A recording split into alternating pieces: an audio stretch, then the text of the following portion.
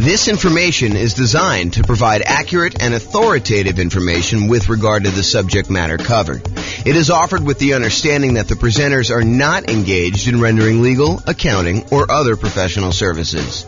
If legal advice or other expert advice is required, the services of a competent professional should be sought. Welcome to the Portsmouth Real Estate Investing and Real Estate Financial Planning Podcast. Learn all about investing in real estate in Portsmouth, Virginia, with a combination of real estate financial planning and modeling with numbers specific to Portsmouth, plus syndicated, more generalized recordings of live and pre-recorded real estate investing classes. Not all of them specific to Portsmouth. Be sure to stay tuned after the podcast for a message from our sponsors. Well, good morning and welcome, everyone. I am James Orr, and we got a very special class today. This is part of the series on improving cash flow. And so today we're going over improving cash flow when considering your real estate investing strategy. When you're thinking about which strategy you want to use, how do we improve cash flow when we're trying to decide whether we're doing traditional buy and hold or short-term rentals or house hacking or nomading or whatever we're trying to do there. So all of the things we're going to discuss today have to do with choosing your existing real estate investing strategy.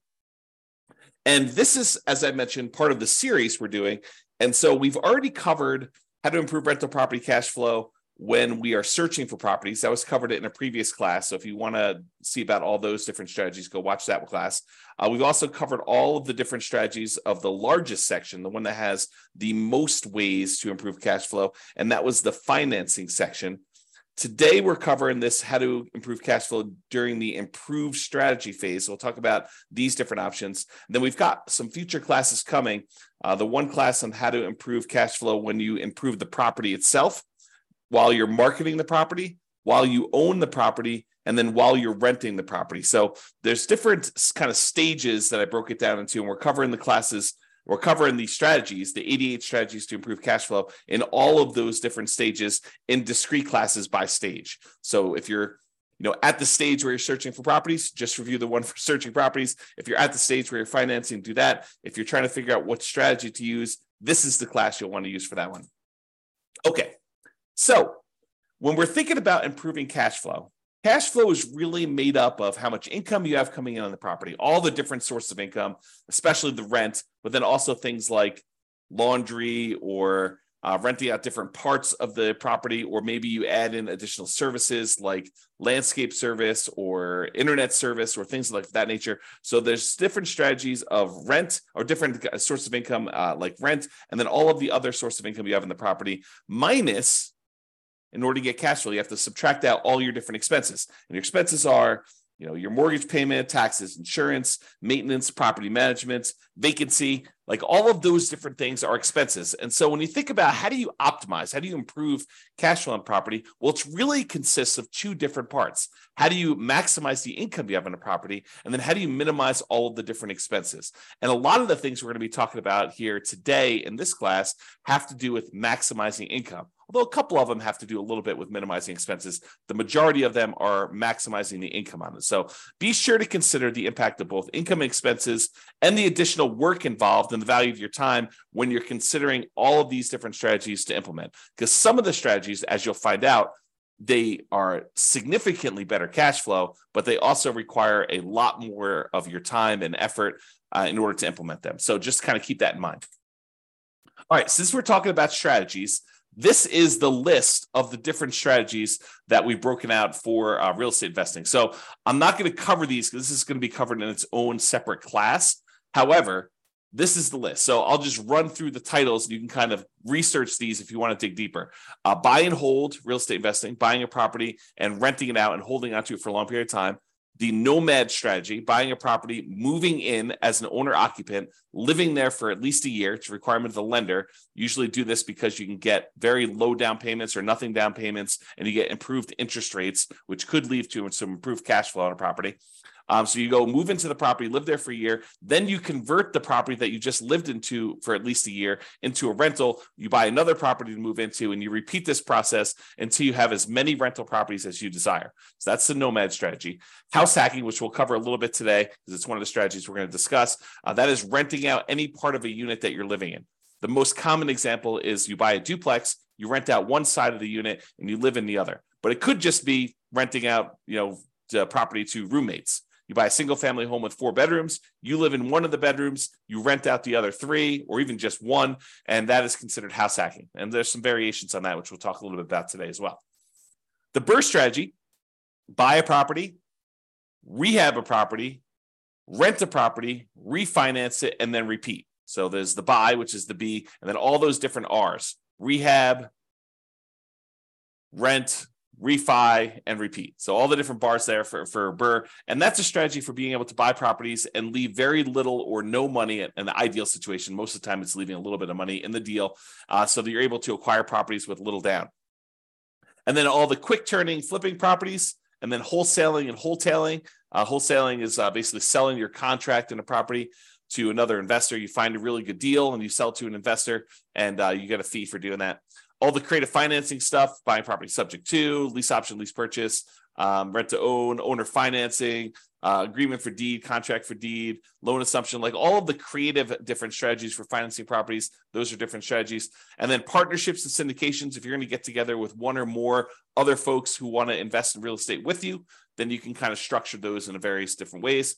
And then tax liens and tax deeds, whether you are investing in a lien against a property with the hope that the property is, they either pay you a return on it, or in the event that they don't pay you the return, then you can actually foreclose on the property and get ownership of it.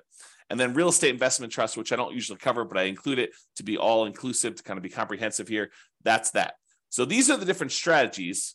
And you'll see that we're talking about using different strategies here today when we talk about how to improve cash flow. All right, so here's the list.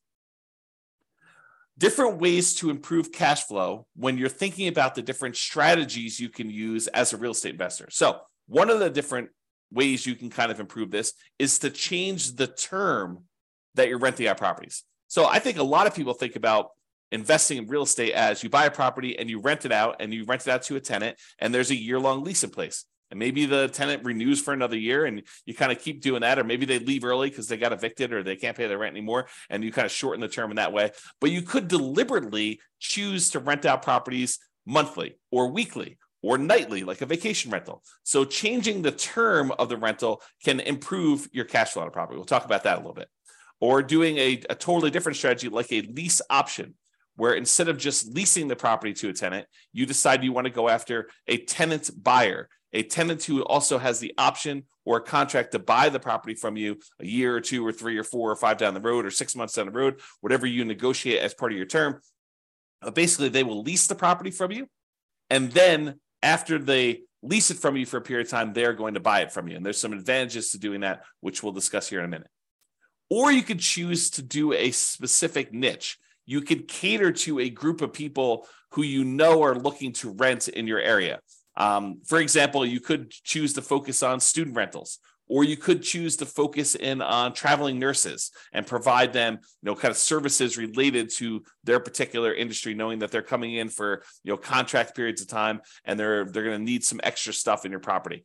Or you could cater to oil workers if you happen to live in an area that has a bunch of people coming into town to do work on the oil kind of stuff that they do. I don't even know what they call it. So you can cater to all these different niches, or you can cater to things like corporate rentals. So you decide to do that. And then I'll kind of group these last 3 together. They're all really versions of house hacking, in my opinion.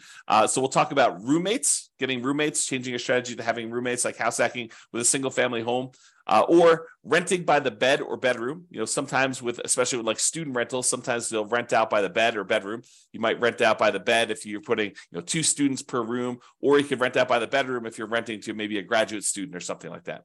Or you could rent by parts. In some cases, you may be renting a property where you rent the garage separately, or you rent access to the community swimming pool separately, or you rent access to the storage units on the property, like the storage shed where somebody wants to be able to store something or whatever they're doing there. So those are different ideas, and we're going to go into those in detail here. All right, so let's talk about term. So Related to term, so term is going to be basically changing the duration of your lease term. So you can either do a daily rental, things like vacation rentals, or there may be some situations where you might rent by the day, or you could do weekly rental. I guess it would be a variation of vacation rental. But I was thinking of if you rent your property out for the Super Bowl weekend, that may be like a daily rental or maybe a weekly rental.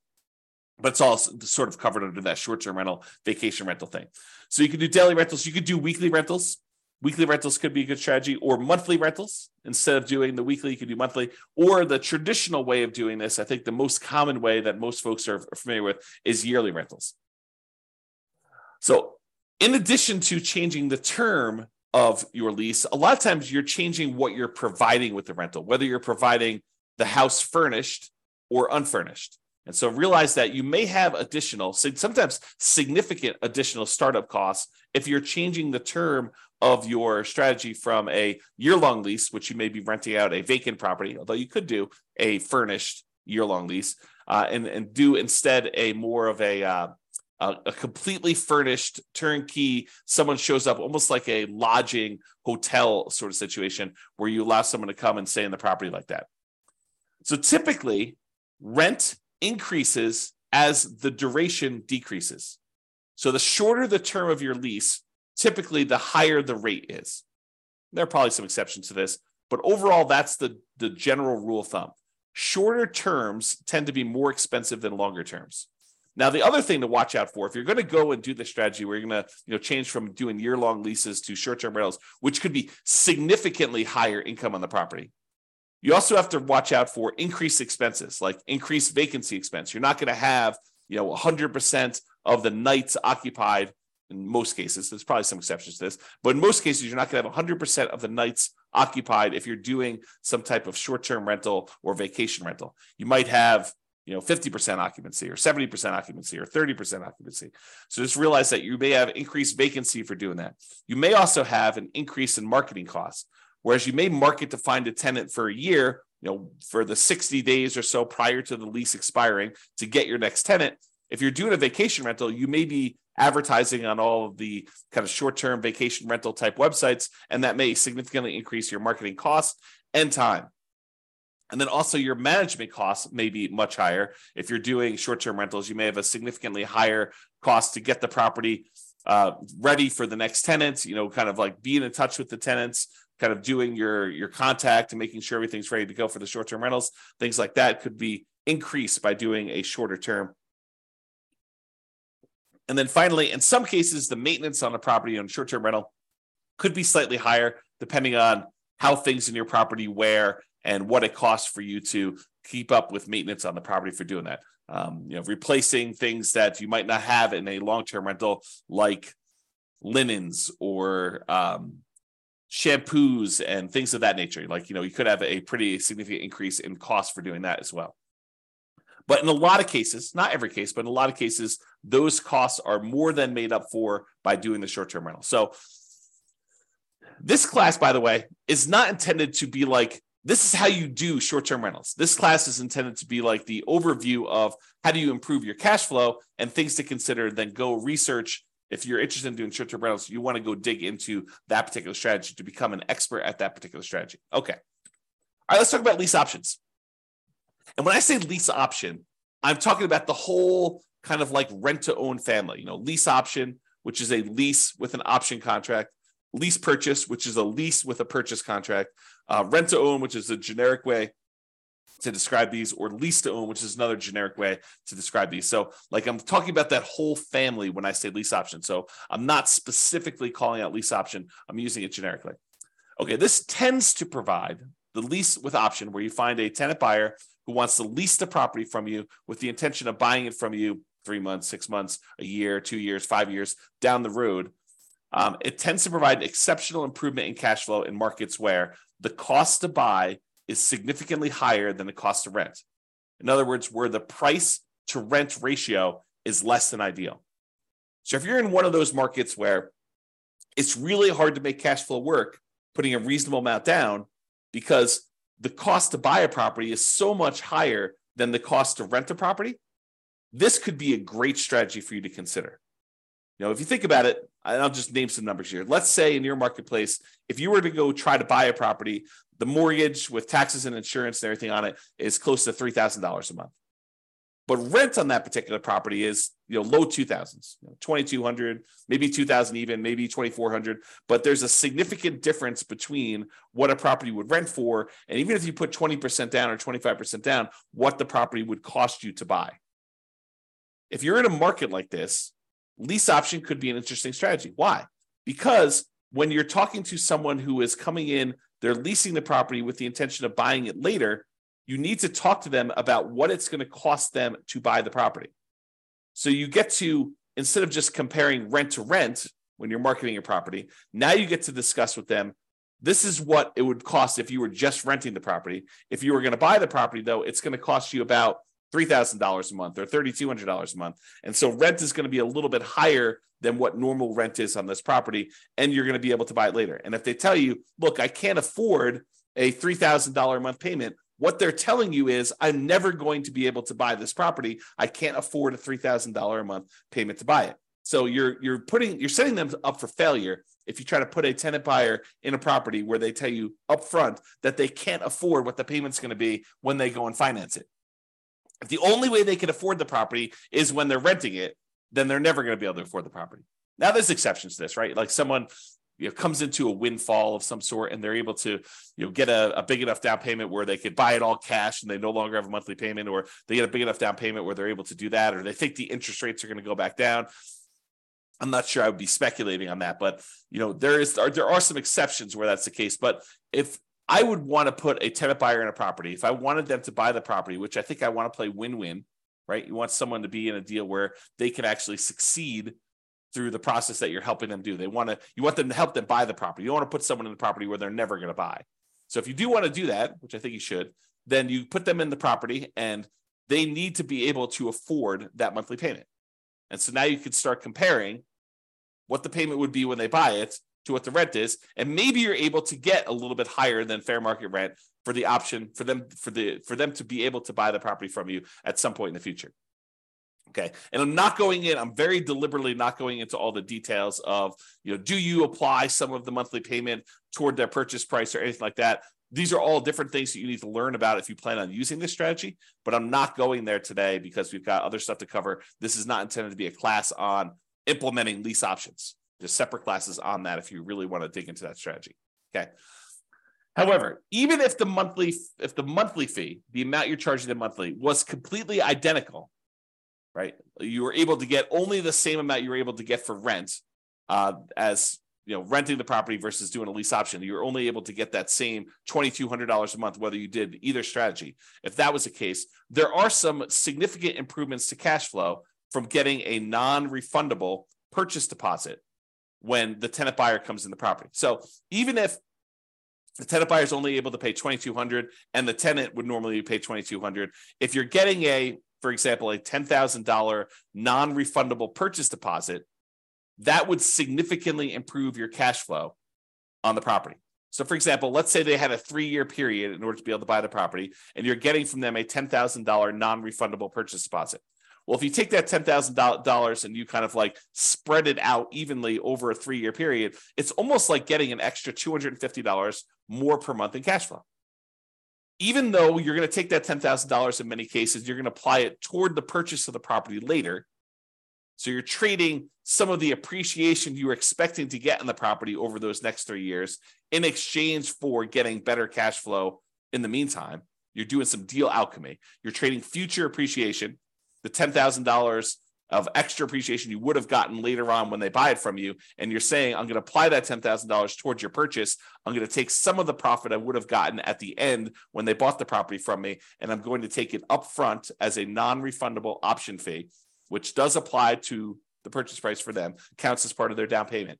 But then you're also getting that, which if you spread it out over 3 years, looks like you're getting $250 plus per month in extra cash flow. So if you thought you were getting $2,200 a month, now you're really getting $2,450, which is significant in certain markets, right? So that is one way to look at the lease option. And then the other thing is, in general, I think it is true that if you realize rent is a range, right? Unless you have 100 identical properties that are all renting and they're all exactly the same, all the same views, all the same backyards, all the same amenities, all the same layouts, like everything is identical, and a tenant can go in and they've got 100 different ones to choose from, and the rents are going to be pretty much exactly the same for all of those. But if you've got one property and another property, and the other property has slightly different layout or slightly different amenities or slightly different kind of upgrades or slightly different view or slightly different location in the neighborhood, like the rents on those are not identical. And so there's a slight range of what rents can be. If you're a really good marketer, you might be able to get a little bit higher. If you're not such a good marketer, maybe you're going to be a little on the lower end. So realize that the range, rent is not an exact number, and rent ranges vary. And if you're doing a lease option, you're giving someone the ability to buy a property from you, you're almost always going to be on the top of that rent range. You're usually not going to be on the low end of a rent range by putting a property up for lease option, because you're adding something that is extra, that is special, that's valuable to them. So you're almost always going to be at the minimum at the top of the rent range. And in some cases, you're able to get a premium. Okay. And one of the other little perks of doing lease options is you might also improve your cash flow through slightly lower maintenance, slightly lower vacancy, and slightly lower management. So these aren't like huge numbers, although they can be, but they tend not to be these huge numbers. But realize if you've got a tenant buyer in a property who has ownership mentality, who is on the path to buy that property from you, a lot of times they have pride of ownership. They think that they're buying the property, and so they want to maintain their property a little bit nicer. They tend to stay a little bit longer, although there's exceptions to that. And you tend to have to do less management for them because they are owners. They think that they're going to be owners of the property. So the ownership mentality of tenant buyers versus tenants could be a huge plus to help you with your improving cash flow. So for that reason, doing this lease option strategy, changing your strategy to be lease options, could be hugely beneficial. And I've also talked about how in the past, and this is sort of a side note, go like research this more with one of our other classes, but I've also talked before about this idea of being able to use the lease option non-refundable option fee in order to use that as the down payment to go buy your next property. So imagine you're doing a nomad property where you move into the property, you put 5% down, and you move into the property, you live there for a year. And then when you are planning on exiting that property in order to go buy your next one, you get a tenant buyer to come in who's going to be a tenant and buy the property from you. They give you a option fee on the property. Let's say it's 5% of the purchase price. Then you use that option fee yourself to go put 5% down on the property that you're buying, and then you are able to buy your next property. The tenant buyer who is going into your old property provides you the down payment to go into your new property. So this could be a strategy to provide you with the down payments to continue your own investing strategy as well. All right, let's talk about niching. Specialization tends to be more expensive than generalists. So if you cater to a specific audience, corporate rentals, traveling nurses, students, undergrad, graduates, startups, whatever you decide you're going to cater to as part of your particular strategy, it is up to you to figure out how you can provide extra value, what they need, determine what they need, and then provide them what they need, add value to whatever it is that you're offering. And a lot of times you can get slightly improved fees by doing so. Okay. So what can you offer them that would be more attractive to people in that group than just renting another property? And then what's a reasonable premium you can charge for providing that extra value? So if you're going to charge money for students, maybe you provide housing that's near the university and some extra things that students would like the terms that kind of coincide with the school year, or the ability to have their parents co-sign, or whatever it is that is appropriate for you and that particular niche that you're serving. Find out what they need, how you can cater to them, and then cater to them, and you may be able to find a profitable niche to focus on. All right, let's talk about house hacking. So house hacking is renting out part of the property while you live in the property. And we're going to go over 3 different examples. We're going to talk about getting roommates. We're going to talk about renting by the bed or bedroom. And then we're going to talk about renting by parts. So let's jump into that. So let's talk about roommates. So imagine you have a single family home. You might be renting bedrooms with use of other parts of the property. So you rent them a bedroom, but they get use of the kitchen and the basement and the living room and maybe parking spaces if you have that in your property. In some cases, you may have a non-conforming duplex that you could rent out to a roommate. So we see these occasionally come up, but they're properties where they're not duplexes. They're not zoned a duplex. They are not set up where they qualify officially as a duplex, but they look like a duplex. It's a property that's a complete upstairs unit, and then there's a side staircase that goes down to the basement unit, and there looks like a totally separate apartment in the basement. In some markets, you can't put the stove in, or you can't do something where that would trigger compliance issues or something like that. But it could have a hot plate or something like that, or a mini fridge or whatever. But it looks like it's a duplex, although it's technically not. It's what we call a non-conforming duplex. And actually, I have a typo here. I'm going to fix it. Non-conforming duplex.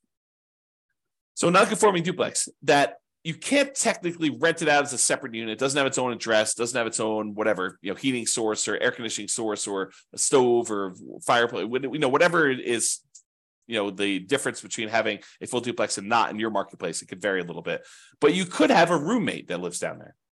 Imagine you were just going to have a roommate upstairs in a different bedroom.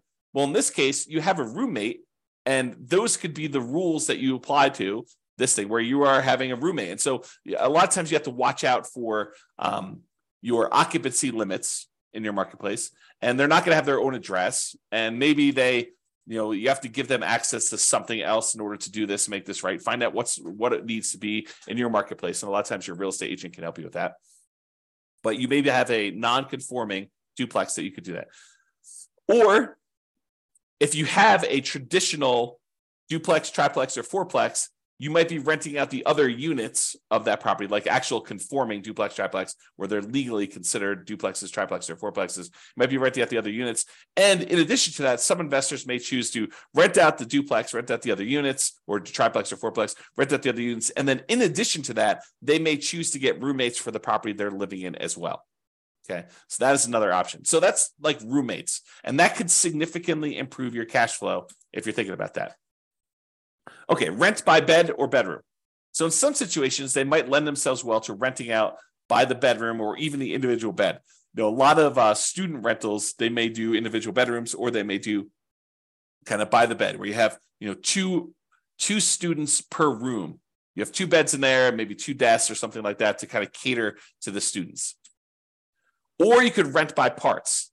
We talked about this non-conforming duplex, triplex, or fourplex, and be sure to check and apply with local occupancy laws to do that. But more unusual setups could also include like RV parking spaces for them to park their RV. So if you have lots of space in your property and it's set up for RV parking, you're allowed to do that with your HOA, then maybe you go ahead and you rent out the space for someone who wants to be able to park their RV there, and that could improve your cash flow on the property. Or maybe you own an RV that you have, or maybe it's a tiny home that you set up on the property, and you could rent that out as its own separate living unit on the property if your occupancy laws allow you to do that. Another common one is if you have a garage or storage units, you could rent out the access and use of the garage separately to somebody who has a car or like machine shop that they really want to have separately, and they don't have space in their apartment, and they want to just rent a private garage to be able to have their setup there so they can do that. It does not have to be, like, it's kind of key point here, it doesn't have to be a place where people sleep. It could be more of a commercial or recreational use type situation with these in order to get rent by parts.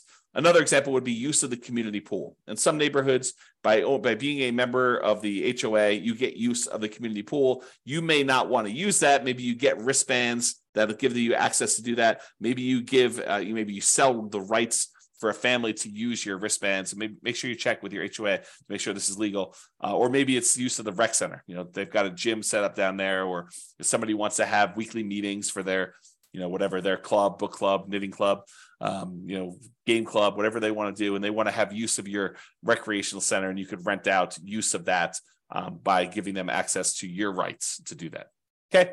All right. So that's it. That is all the different strategies we talked about for improving cash flow when you're considering the strategy that you're using.